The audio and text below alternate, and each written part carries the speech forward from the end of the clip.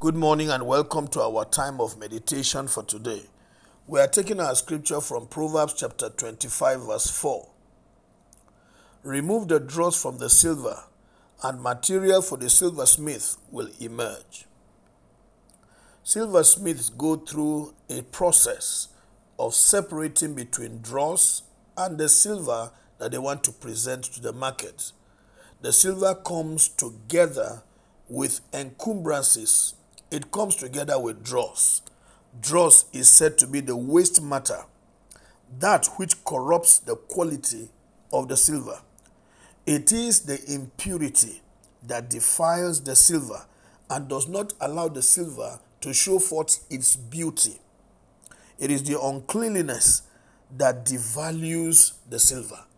This has to be separated from the silver because they come together. And the process of this separation is usually by a very intense heat from fire.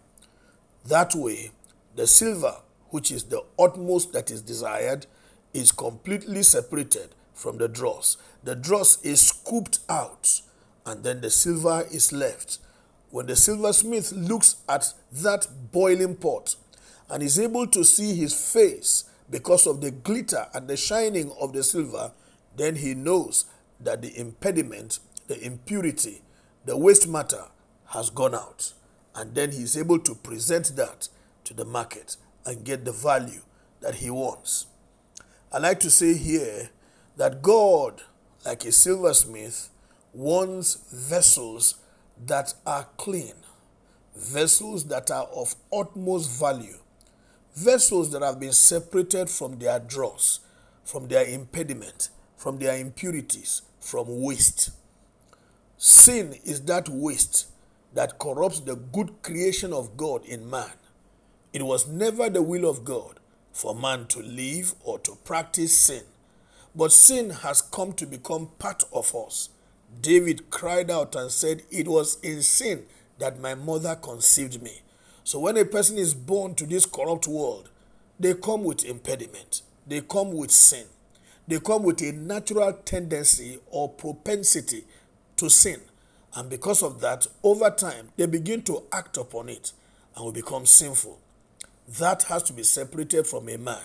If the person is going to be a vessel that God can use in our time to project his glory, tell of his greatness, and to show forth his praise.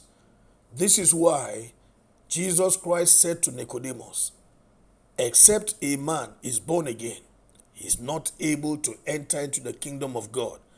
The beginning process of this separation between the dross in our lives and the quality silver in us is when we give our lives to Christ at the point of conversion. If you have given your life to Christ, then you need to yield yourself also to the heat and the intense pressure of the Holy Spirit to separate you from the carnality that dwells in the inside of you. That process has started at your conversion.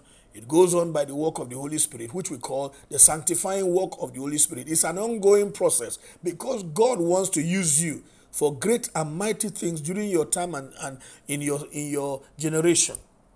In 2 Timothy chapter 2, verse 19, 20, and 21, you see God saying, "If a man purges himself from all youthful lusts, he shall be a vessel unto honor, sanctified, made meet for the use of the master, qualified for every good work."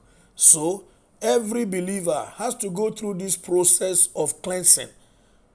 That's why David cried out and said, "Cleanse me with hyssop, and I shall be whiter than snow. Restore to me the joy of my salvation, and do not take away your Holy Spirit from me." These are necessary to perfect that process of cleansing. It is my prayer that every one of you will submit daily to the cleansing work of the Holy Spirit to present you a vessel unto honor before the Lord. May the Lord bless you as you do this in Jesus' name. Amen. Have a wonderful day. My name is Amos Kunat, pastor, New Estate Baptist Church, Lagos.